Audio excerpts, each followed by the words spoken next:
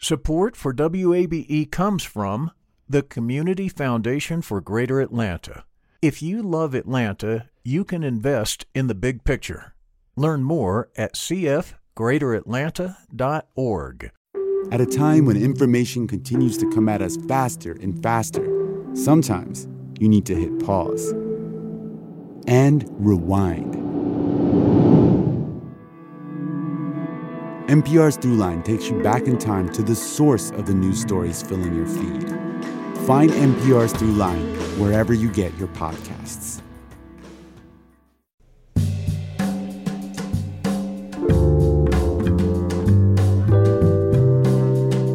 From WABE in Atlanta, welcome to this edition of Closer Look. I'm Rose Scott. This is called Take Two. Coming up on today's program, Atlanta Public Schools wants to prepare students for the jobs of tomorrow, but the district needs more business partnerships.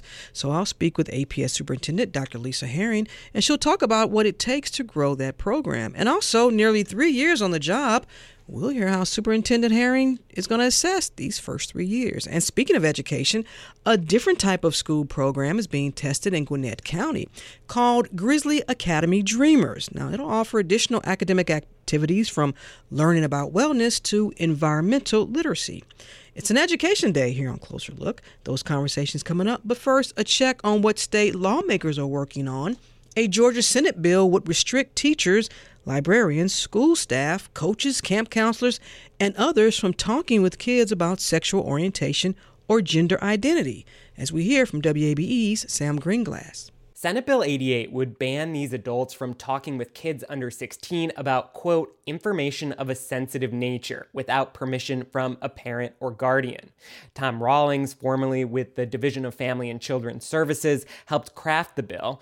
Rawlings says he's concerned children may begin a gender transition without parents knowing. We simply want to make sure that in appropriate cases, that parents know what's going on with their children. But students who crowded the hearing room to protest the bill say it would take away their ability to discuss sexual orientation or gender with trusted adults at school.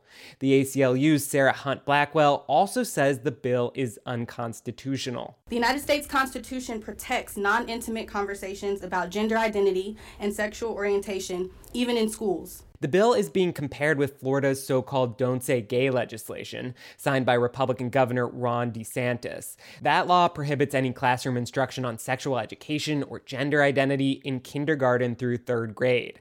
Last year, Governor Brian Kemp signed a bill paving the way to restrict trans kids from school sports. SB 88 will have another hearing before a committee vote.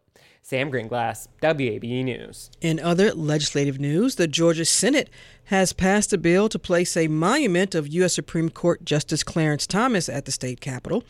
WABE's Raul Bali reports on yesterday's debate. Republican Senator Ben Watson represents the Savannah area district that includes Clarence Thomas's hometown. He's also the bill's lead sponsor. This native son of Georgia deserves a place of honor and recognition on our Capitol grounds, a place where future generations of Georgians can learn valuable lessons from his legacy and gain inspiration in the belief that their lofty dreams are attainable too in America, regardless of the circumstances in which they are born. Democratic Senator Nabila Islam of Lawrenceville compared the proposal to members of the Confederacy who are honored at the state capitol. We may be making that mistake once more. Serious questions remain about the events of January 6th and the role of Associate Justice Thomas's wife, Ginny Thomas. What Justice Thomas knew, what his role may or may not have been, remains unknown by this body and by the public. Senator Emanuel Jones, a Democrat from Decatur, addressed his concerns to Watson. Being a person of color, can you understand that I have issues with some of the rulings, not the man, but particularly some of his positions that he's taken on issues that are important to those of us of color? I certainly respect your opinion. The bill passed on a party line vote of 32-20 and now moves to the House. Similar legislation passed the Senate last year but failed to get out of the House. Raul Bali, WABE News, the state capitol. And we'll keep you posted on both of those measures. You're listening to Closer Look. Back in a moment with APS Superintendent Dr. Lisa Herring.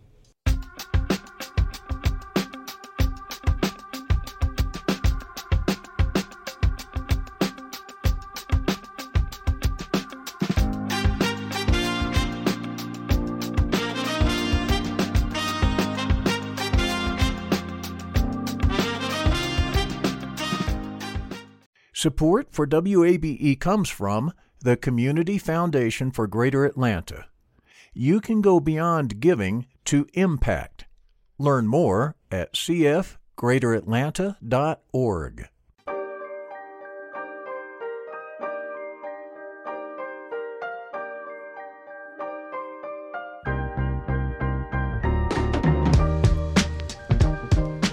Closer Look continues from WABE in Atlanta. I'm Rose Scott. In a few months, it will officially be 3 years on the job for Atlanta Public Schools Superintendent Dr. Lisa Herring. Yes, accepting the position during an unprecedented time, the pandemic. And when Herring was the sole finalist for the superintendent's job, she joined Closer Look. It was back in April of 2020. Yes, we're going to go back down memory lane, Dr. Herring, so hang in there. And she talked about the importance of alliances and how she wanted to enhance community partnerships for the district. As the superintendent, some of the most impactful strategies that we've executed, Rose, they evolved or emerged or were even conceived out of partnerships, whether that was in comparison to the partnership with Apple, where the only place in the country where Ed Farm exists now does. And that's not just working with executives in Apple, but moving into working with the CEO to make sure that we execute well, Tim Cook, or working with the mayor of Birmingham to execute what we fondly and very proudly reference as the Birmingham Promise, which provides opportunities. That's working across all levels of the community, or even with United Way. But coming out of that, my entire career has been based on building relationships with the community partners, faith-based community as well. It is what I have learned is critical to ensuring that all of us take ownership of not just a strategic plan, but of our community and our children. That is called, as the kids say, keeping receipts on everything, because that's what we do here. That was then, and the district is still working to prepare students for the jobs of tomorrow. APS looks to business partnerships to fulfill that initiative. So we'll talk about that and more as Superintendent Dr. Lisa Herring joins me in studio. Welcome. No more virtual, huh? No more virtual. It's so good to be here. And what a walk down memory lane. 3 years ago. Does it seem like 3 or 16? Yeah, almost 3, 25 is what it feels like. But, it's all worth it. Well, there's a lot to get to. But I want to begin with what will be in a few months, 3 years in a pandemic. And if you've had a chance with your team or just even through your own personal assessment, what this 3 years has been like for you. So what a perfect question to really bring me into my first sit down after 3 years of being so many other things, whether it's virtual, hybrid, or otherwise, which perhaps is a good testament of what that full journey has looked like, Rose. I'm grateful still to have been given the assignment to lead public education in a city called Atlanta that I love, and where I became an educator. The pandemic was not kind to any of us. The trauma that it created and has still left as a part of the due diligence of the work. And sitting here listening to my voice and the strength of my voice and the confidence of what it takes to do this work, I am still encouraged and empowered by that, but I am reminded that challenges do exist. I'm well. Our children will get well, and many are, but I have to be honest around our continued laser focus to ensure that all of them are. Now, I usually save those self-reflection questions for the end. Okay. But let's jump into that, because you talked about the challenges. And before we get to the students and the learning gap and other initiatives you want to bring in, listen, the last few weeks you all have been in the news, and look, you have a petition that, according to reports, 650 folks signed. Yeah. I want you to respond to that. Absolutely, and I appreciate you going straight to that and having a space to respond. The data that is embedded in that petition directly comes from the data that our district has been engaging with on a monthly basis for the last 7 months in a governance model that we call student outcomes focused governance. Now more than ever, as a school system, and we are a leader in this, but these are the results of talking very candidly about data.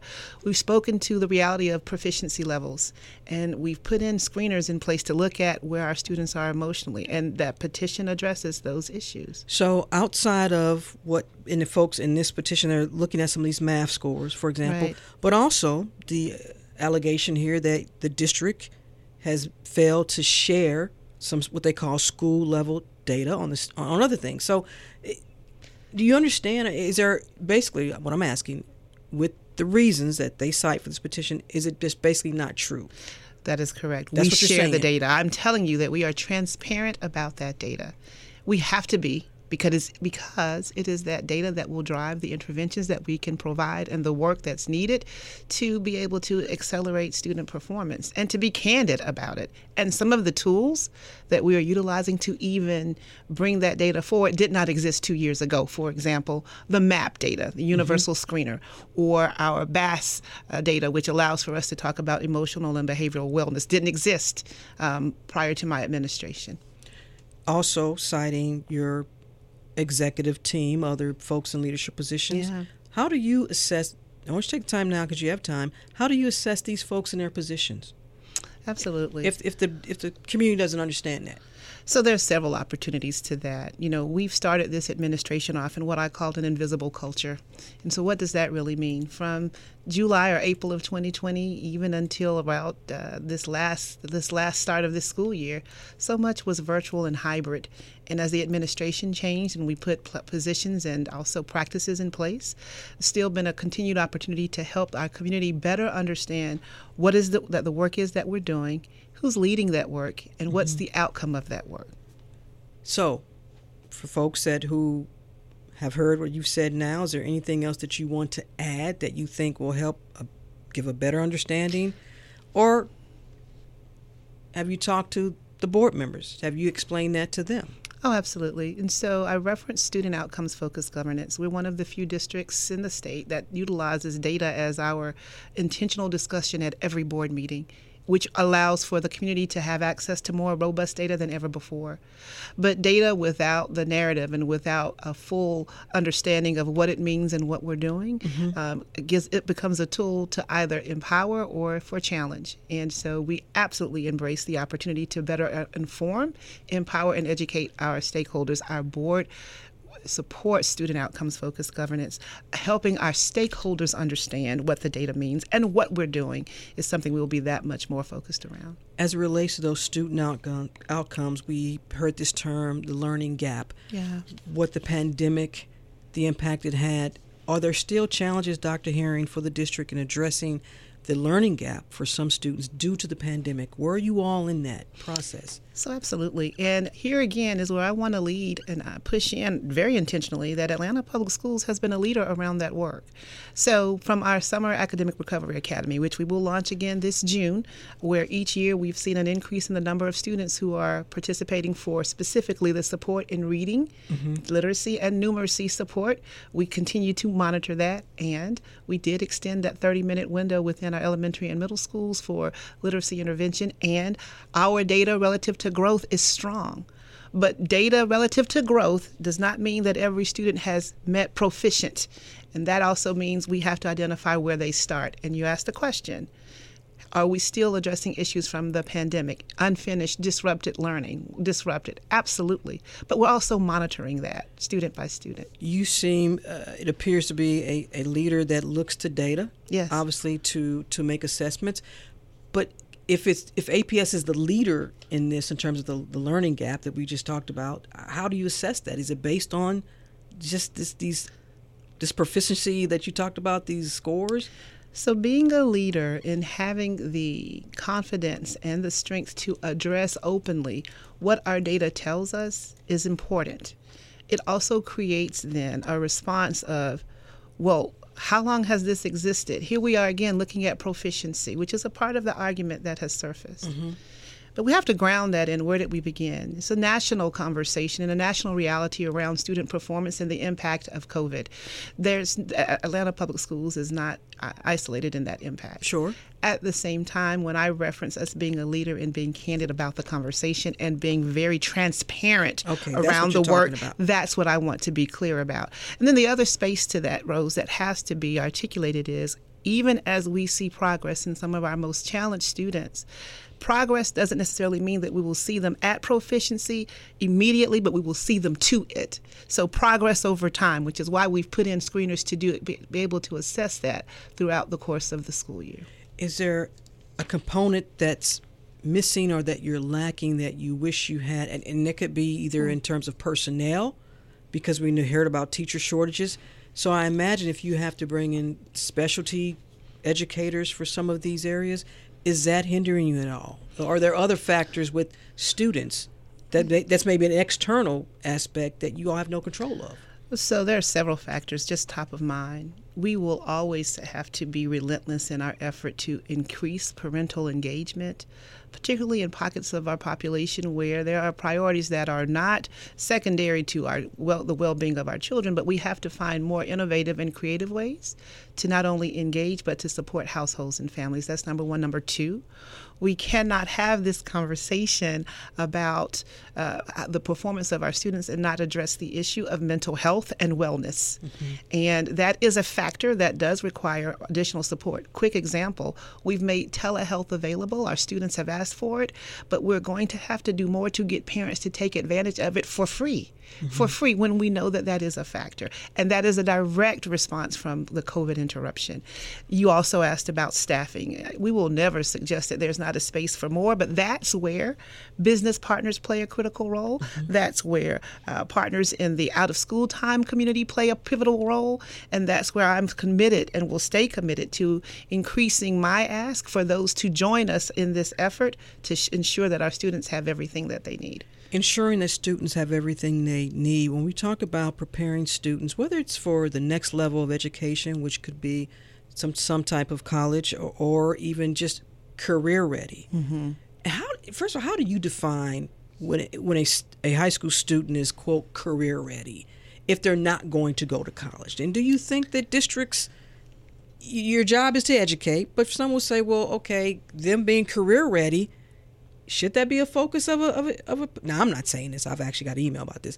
Should districts be focusing so much on what the kids do once they graduate? Absolutely. And let me say this with clarity. On January 19th, when we held our State of the District at the Illuminarium by design so that I could create a vision around what is the imperative, and I refer to it as the moral imperative for what it should look like by the time a scholar leaves us, I took a moment to acknowledge the highest graduation rate ever for Atlanta Public Schools at 84%. But how much do we celebrate that if when they leave us, they are unable to be enrolled, to already be entrepreneurs, to be enlisted, or to be employed? And so the imperative of this season, the innovation of this season, is that that's exactly what is the reality for our scholars before they leave us, before 12th grade. Well, what does that mean, Lisa? For me, it's simple. And this is, again, where I believe we have to be a leader in a city called Atlanta. We have too many businesses for our scholars to leave us and not have some access to employment and credentials that we can do jointly, because that's, with or without a college degree, what the workforce is now saying is a necessity. So this is where you want more businesses to partner with APS. So Absolutely. What does that look like? So it looks like the following. It looks like the most recent partnership that we've done with Nike, where we are co-creating this exchange between what will our scholars experience with them at middle or high school level before they leave us, and while Nike is here in Atlanta, they can not only identify and work with our project-based learning or with our STEAM work, but we can also expose our scholars to the careers that are an opportunity for them before they leave. But let me ask you something, and my apologies for interrupting. No worries. Is that for every student? Because often we hear folks say, well, yeah, you all are only targeting those kids who might be in a specific academic achievement. And what about the kids that may be in the middle or not at the top? So we're not. Is there something for every student? There has to be something for every student, Rose. But in order for there to be something for every student, every partner who has a possibility needs to come to the table, which was also the request. Every school in Atlanta Public Schools does not have a corporate partner. But for those that do, it is the difference maker. And I give kudos to companies like Delta, for whom they've been powerful partners for years. But what my principals say to me more than ever in the last 2 years, we need a corporate partner, Dr. Herring, above and beyond. And so our request for that is very clear. We want to be able to bring your employees into our classroom, but we want to bring our scholars into your environment. And we're not handpicking scholars. This is for every child. So when you adopt a school, you adopt the entire student population. You would like for every high school or at least middle school to be adopted by a business? No, every elementary, middle, and high school. There are no exceptions to that. That number is right at about 50 additional corporate partners. And that was a part of that request from January 19th. And by the way, those who were in attendance have started to ask more questions. How can I become a partner? Just recently, off of a conversation over the last 2 weeks, a principal who made that request is going to be notified of a new corporate partner of an entity that will help change the game for the school and every student that they serve. Do you believe you can get a corporate partner or a business partner or some type of community partner for every school in APS? I would have never asked for it if I didn't believe it. The greater question is, how soon will they show up? And how soon can we say that we've reached that mark? I believe that there are companies and entities throughout the city that are ready and willing to do just that, and we can co-create what that partnership looks like. But I will tell you, it's a difference maker. Now, you mentioned that luncheon that was off the Beltline. Now you know there was some folks had some issues with that because it cost a lot of money, according to reports. Do you want to address that? Absolutely. It was not quite $100,000, but $95,000. And, listen, folks said this was $130 lunch plate. Not that they shouldn't eat pan-roasted salmon and, chocolate cake for about 300 folks. This money, some say, were you taking this away from the district? So we took nothing away from the district. First of all, to be clear, these were not these were not tax holder dollars. These was not tax dollars. All of the funds utilized for State of the District came directly from fundraising, from Coke machines, etc. We are wiser and smarter than to utilize taxpayer dollars for that. But I want to be clear about what an investment is versus what the perception is. So the investment of that, with all of the partners, over 300, corporate stakeholders who are also elected officials, et cetera, who have spoken very clearly to the understanding of being able to see what we want to see in every school. And had that environment existed within a school, in order to cast a vision, you have to make it plain. That was our opportunity to do so. And in doing so, the investment alone that we will have reinvested in our schools, one corporate partnership, far exceeds the cost of that event. Yes, Is there a timeline that you have that you would hope that every school has this business that's going to adopt them? And it doesn't have to be a corporation. Could it be a smaller? Thank you. I'm asking. It can. So for those who are listening, if you're not the CEO of a $1 billion organization, and that those have existed, but if you are a CEO with an opportunity, we welcome those partners. Timeline. So we're in our 150th year, Atlanta Public Schools being founded in 1872. Our goal for this school year, as we celebrate the 150th, has been the $15 million ask in philanthropic dollars that goes directly to our schools. It has also been the request for corporate partners to rise up regardless of size. Thank you for asking, so that every school has that partner. And you say this works because you did it in Alabama, and you say, look, you're a data person, but you know that these type of partnerships benefit students and the community for which it lies in. In the way you stand by that. I stand by that for students. And as you say it, the sentence must end with for children, for children, for children. Speaking of children, obviously, because that is the focus of this whole conversation, the students, there are some external factors, Dr. Herring, that impact students, not just in APS, but most public schools. And I want to talk about housing.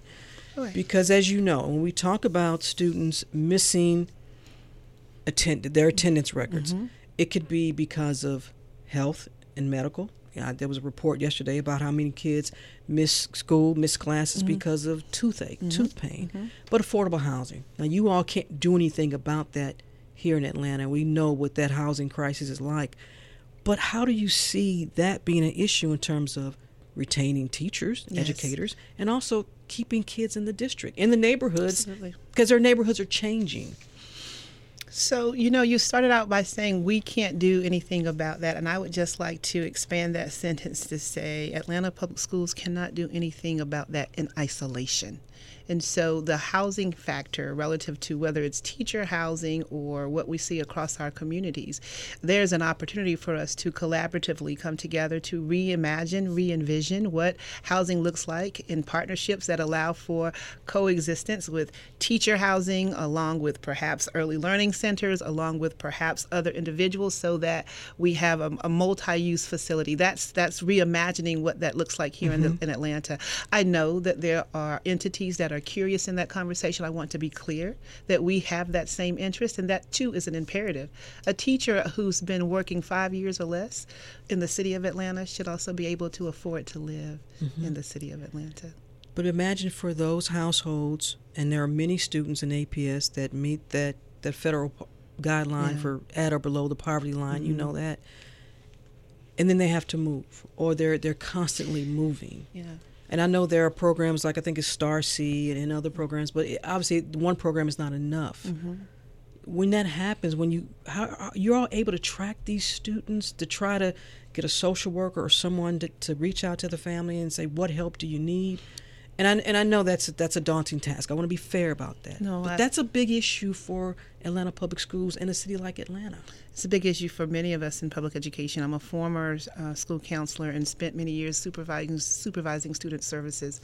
During the pandemic, we onboarded additional school psychologists, nurses, and social workers for the exact reason which you've named. Now let's just get to the mechanics of it. When our students become displaced, by law, federal law, McKinney-Vento to be accurate, there are some stipulations in place that allow for us to still provide a stable learning environment. That stable learning environment means that if an individual is actually displaced, they don't have to leave the school. The school social worker, counselor, teacher, etc., once we are aware of that, we can figure out ways from transportation to other resources to help support that need. But it has to be clearly identified as such. Otherwise, if it's simply families moving because they cannot afford to remain in one household or one location, so they move to the next, you asked about the tracking, which can be challenging. But if they're within the system or within the state, we communicate obviously across the district, across other districts, within the district and across the city or otherwise. But what's also critically important in that would be student support services, a counselor, a social worker, a psychologist who's able to push in to say, what do we need to ensure that Lisa, the student, or Lisa's family has sustainable resources to ensure that the student remains on track? Do you think APS parents who might find themselves in that situation understand that they can possibly reach out to the district for help? Perhaps that is not communicated well enough to them. I think some do, but I will absolutely own that this type of resource and opportunity can never be over-communicated.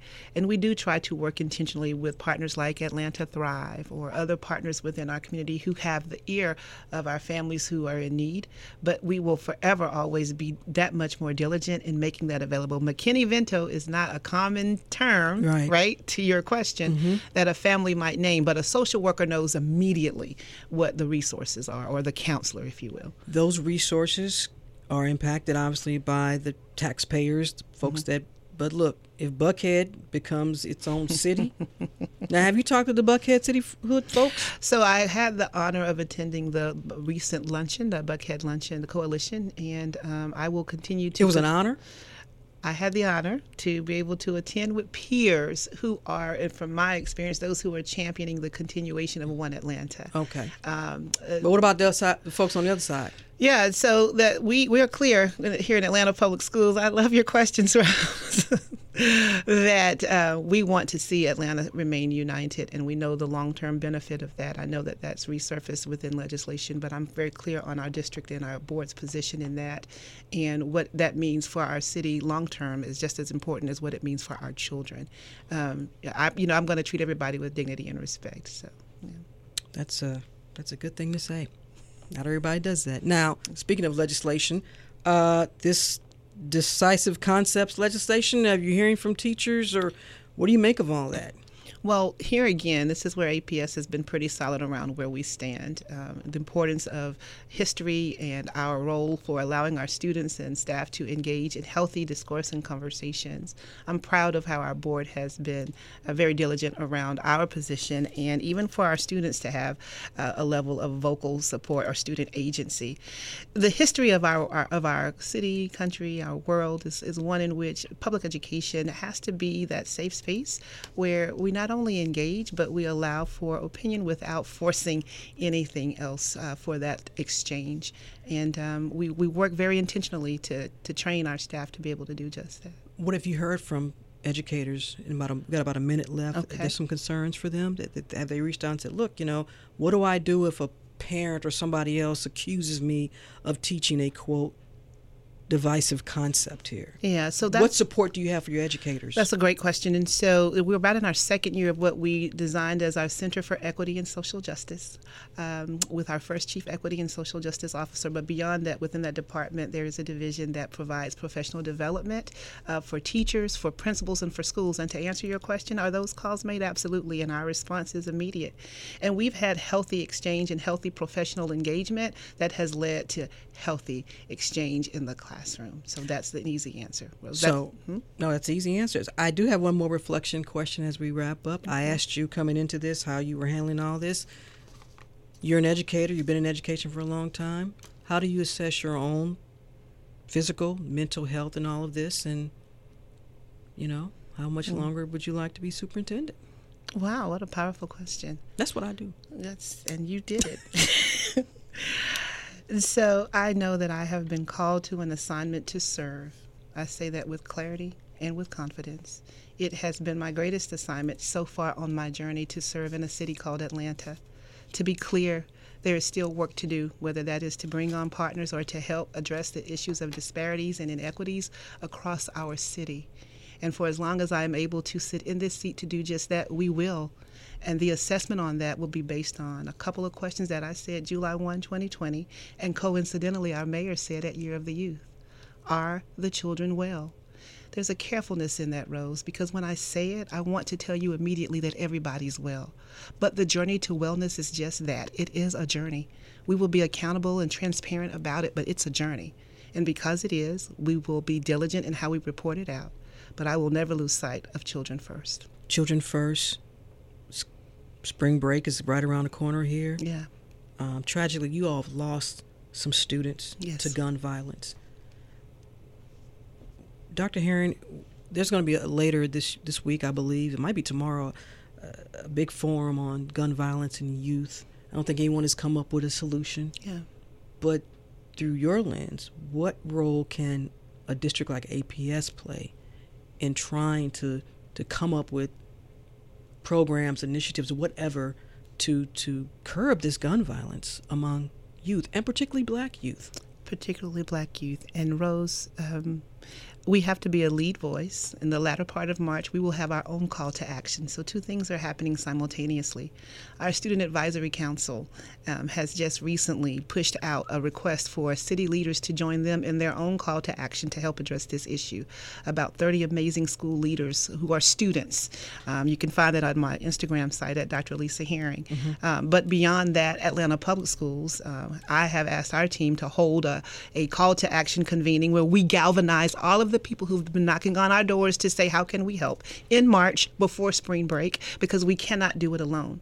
And whether those are the out of school time providers or those entities that can help us provide resources during out of school time, we're going to do it together. I'll forward you later the date, because we know that it takes all of us to save our children. Atlanta Public School Superintendent Dr. Lisa Herring, coming up on 3 years in her position. Thank you for taking time. I really appreciate it. My pleasure, and thank you for having a platform for us to speak to our work. You are appreciated, Rose Scott. Thank you. Mm-hmm. And a note of disclosure, WABE's broadcast license is held by the Atlanta Board of Education. Stay tuned. There's more Closer Look. We're back in a moment.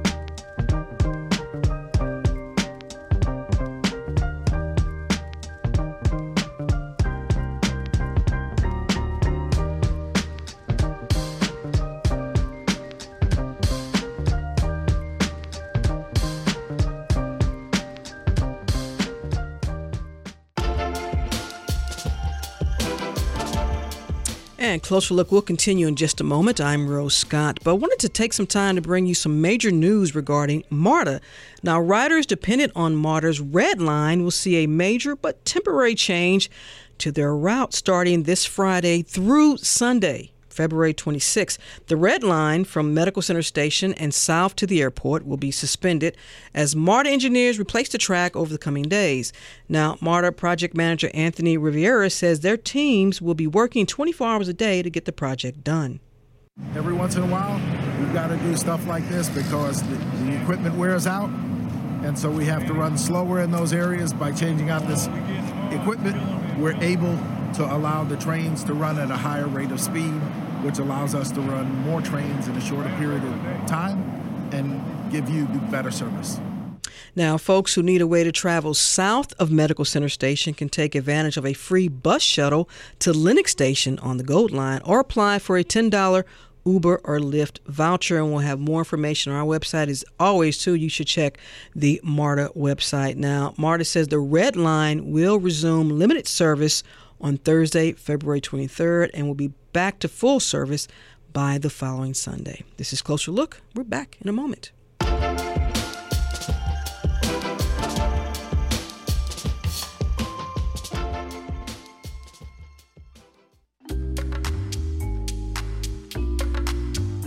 And Closer Look continues now from WABE in Atlanta. I'm Rose Scott. Research suggests there are many benefits for students who attend school-related programs outside of the classroom. Also, they say, listen, students who regularly participate in these type of programs, they can strengthen their math and reading skills and have a greater school attendance and school engagement. Now, locally, there's a new initiative being tested in Gwinnett County. Georgia Gwinnett College has launched a new school-related program that they hope will be a model for programs throughout the state. It's called the Grizzly Academy Dreamers. Dr. Amber Ebert is an assistant professor of science education and the secondary education department chair at Georgia Gwinnett College. Dr. Ebert, welcome to the program. I really appreciate it. Listen, let's talk about the Grizzly Academy Dreamers. How did this come up?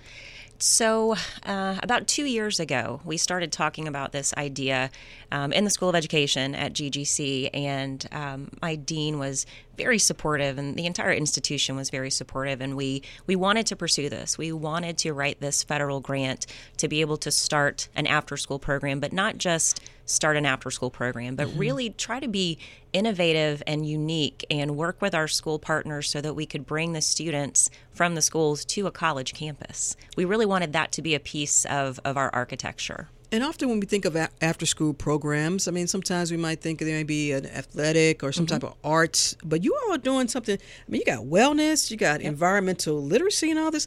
How did you come up with these, what you call additional academic activities? I think one of the most... Because if it was left up to me, we'd all be playing basketball. Right. Well, probably the students as well. One of the things that we did during the proposal writing phase, it was very important to me that the voices of the parents, the students, and the schools were heard, and that it wasn't me or someone from my team making that decision about what elements should be in this program. So we took the time and with our school partners did a needs assessment. So what'd you hear? We heard that they wanted the very things that you stated. They did want wellness. They wanted athletics. They wanted art. They wanted more STEM. They wanted entrepreneurship. They wanted journalism. I love those kids. The things that we're doing. And what was really moving was the parental voices really let us know that wellness. And they said it in a variety of ways. My student could benefit from support, especially coming out of COVID. Better coping skills, social emotional learning, just general wellness. And even students recognized that they needed that as well. And so you've done the assessment, which, you know, everyone always talks about the importance of listening to the community, which I 100% agree with, obviously. Listen to the community. So now you've got these lists, and here comes the money question, funding, because you would love to put this in every school.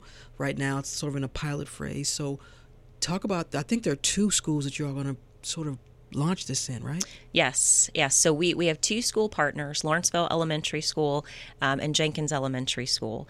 And so we started with those 2 schools, worked with those principals, took that information, built the pieces into the grant proposal, and we were lucky enough to be funded. We found out in July of last year that we were funded. How much y'all get?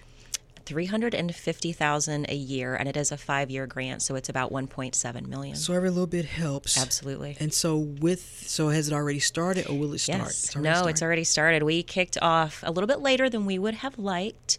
First year programs are just the best situation for continuous improvement.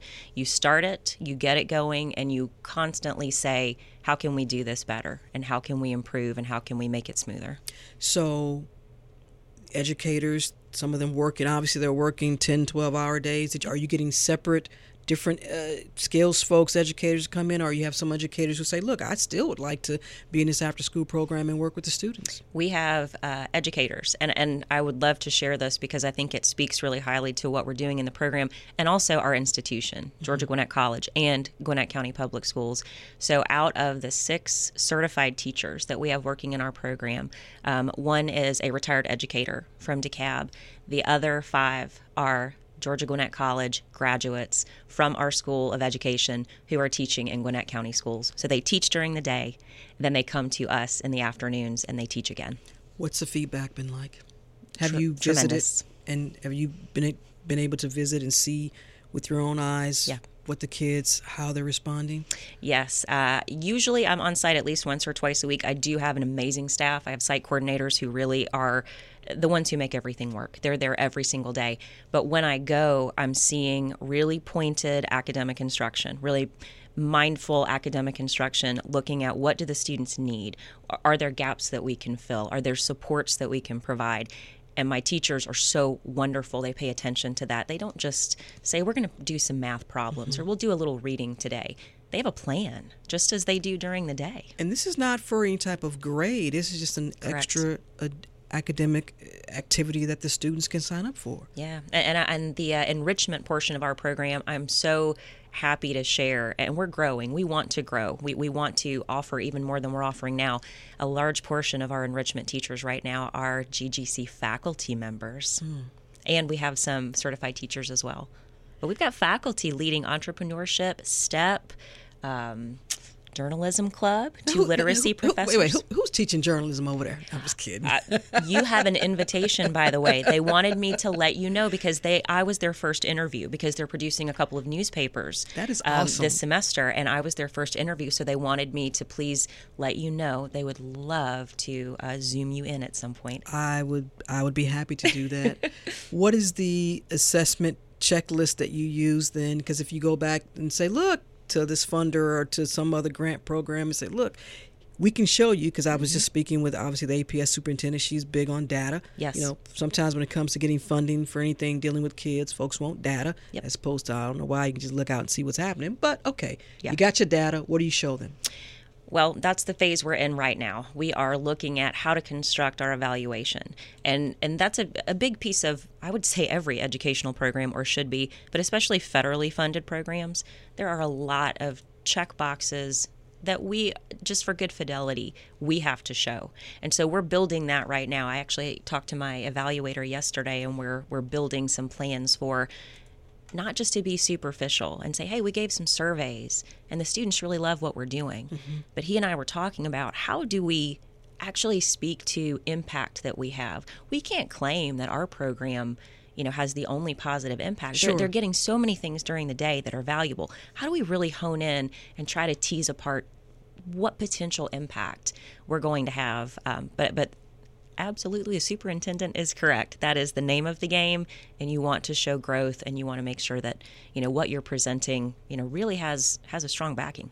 What is the time frame from when they finish with their regular day of classes, and when is it starting? How long is it? Do y'all provide transportation? We do. And all that as well? Because that can be challenging for some households. That was a non-negotiable when I was writing this proposal. I have had experiences with this funding source in these programs for about 15 years. And I've seen firsthand that when transportation is not in the equation, you knock out an entire population of students. And arguably, that could be the group of kids who might need this the most. So that was, again, a non-negotiable. So students finish up their day around 3 p.m., 3:10 at the elementary school. They board GCPS buses. not special buses, but buses that only come to us, of course. And the buses bring them from their school campus to our college campus. My staff is there to greet them and get them off the bus, and we start their day. And so they are with us from 3:30 p.m. until 6:30 p.m. Monday through Friday. And then parents have the option of either picking up their kids in cars on our campus, or we also provide bus transportation home. And do you all also provide a little snack and meals for them? Because, I was hungry from 3:30 to 6 after school. So we do. Interesting fact about this funding source, you have to provide a snack, but you are not allowed to buy food. So we worked very closely. And again, I cannot say enough about the partnership with Gwinnett County Public Schools. I worked with School Nutrition. They're providing snacks. Okay. So you have to provide a meal, but you could not use the money to buy it. Correct. So you have to partner with. Exactly. So School Nutrition at GCPS, they were wonderful to work with. There is a USDA reimbursable program. Okay. And so the district is not out any resources, any money, but we work together to make sure that this would qualify for that program. And I go visit the school nutrition managers at those two schools every couple of weeks. They're the most lovely ladies. It's not just pizza snacks. and hamburgers, right? No, they wheel the carts out to my car, and we load my car down with snacks, and I take them to the college. How many students so far are in the program? Right now, we have a little over 80 that are registered. We would love to hit our cap of 120. What is the next step? Because it sounds like it's working. It is. And then if you've got $1.5 million for how many years? 5 years. 5 years, and now that's just with 2 elementary schools. If you look into your crystal ball, sure. you need a lot more to even advance this to middle or high school, or just Absolutely. At least all elementary. I mean, that's a lot. It is. So looking right at where we are right now, I would say I'm highly focused on looking at the parts of our program that can improve. Again, we are doing a great job. My staff is doing a wonderful job, but you get complacent and things don't work. We're always looking at what's working right now, but how do we make it better? It's great that we have 7 different enrichment offerings right now. I want 12. And you know what, Doctor, for kids, for some of them, this is the first time to a college campus. We hear that all the time. You might open their eyes to a whole new just world for them. Yep. I can imagine they've got to really enjoy that. We believe that they do. That's what we're seeing and hearing. The very first day, first week of the program, I had a conversation with a 5th grader. And she said, "Do you know what?" And I said, "What?" She said, "I like it here." And I said, "Well, I'm really glad to hear that." And I'm thinking she means the program. And I paused and I said, "Do you mean that you like it in our program, or do you mean you like it here on our campus?" And she thought for a second and she smiled and she said, "Both." And I said, "Do you think you might want to come here one day?" And she said, "Yeah, I do." And she should have said, "Will you make sure I get this tuition paid?" Exactly. That's going to be the next step. Yeah. We're gonna. That actually came out from a parent meeting. A parent said, "Hey, can we talk about kids who graduate, if you will, from the Dreamers program? They go 3rd grade, 4th grade, 5th grade. What if they want to come back here to GGC? Can we talk about a scholarship?" And I said, "Man, this is why we have parent meetings, because that is a wonderful idea, and that needs to be put on the list of many things that we want to do." How diverse is the student participation? Extremely diverse. Extremely diverse. We have every race, ethnicity represented, as well as lots of languages. Now, I would believe that the journalism course is probably the most popular, but I'll let you go ahead and just tell the truth here. I imagine probably something with music or art or STEM is probably the most popular. It's really hard to say. Students are very... they're their own people. They're so individualized. And I will say, I think one good thing that we did, we were just trying to get off the ground and make sure the very basic needs were met in the fall. We wanted to make sure that our organization was tight and that we were keeping kids safe. That had to be right. And so in the fall, we prescribed enrichment to the students. And they had a good time. But when we came back in January, I asked my staff to survey students and say, what do you want to be in? Yeah. Let's change how we're approaching this a little bit. And so, but I will say, most of them are pretty equitably attended. They're having a good time. That's a good answer. Yeah. Dr. Amber Ebert is an assistant professor of science education and the secondary education department chair at Georgia Gwinnett College, and it's called the Grizzly Academy Dreamers. For folks who are listening who says, hey, maybe the next round, can my child get in that? Where can they go for more information? Well, I am happy to talk to anybody about that or help, brainstorm programs. But yeah. Is there a website? There is. There's a link on our website for Georgia Gwinnett College. So just go to program. Georgia. Just go to Georgia Gwinnett College. Yeah. And we'll have a link as well. Thank you so much for taking the time. Thank you for what you're doing for so many students. I appreciate it. Thank you. And I would be happy to come out there. Please. We would love it. It's going to be the most well-attended after-school course. Not only by students, but you're probably going to see a lot of faculty, too, when they hear that you're there. A lot of my colleagues were very jealous that I was getting to come and talk to you today. Wait till they see the hat and the shirt you get. That's it for this edition of Closer Look. Our producers are LaShawn Hudson, Daniel Razel, and Pat St. Clair. Tiffany Griffith is our supervising producer. Our engineer is Sawyer Vanderwerf. A reminder, let us know your thoughts on today's program or any other. Send me an email, rose@wabe.org. And of course, if you missed any of today's program, it's online, wabe.org/Closer Look. And of course, you can listen to Closer Look weeknights at 7 p.m. as well as on our podcast. So subscribe to Closer Look wherever you like. Stay tuned to 90.1 WABE Atlanta. I'm Rose Scott.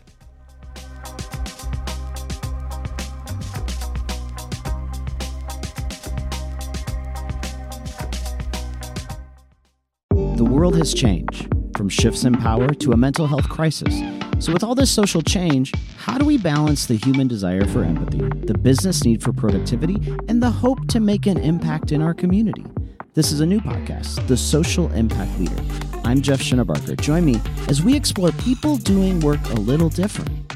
Available every Wednesday at wabe.org/podcast or wherever you get your podcasts. WABE. Sounds Like ATL is a music documentary series that takes an in-depth look at the artists amplifying Atlanta's famed music community. Built around a desire to highlight Atlanta's diverse and world-renowned music scene, each episode features unforgettable, intimate musical performances by fresh new musical guests, each with exclusive interviews about the stories behind their music. Listen at wabe.org or wherever you find your podcasts.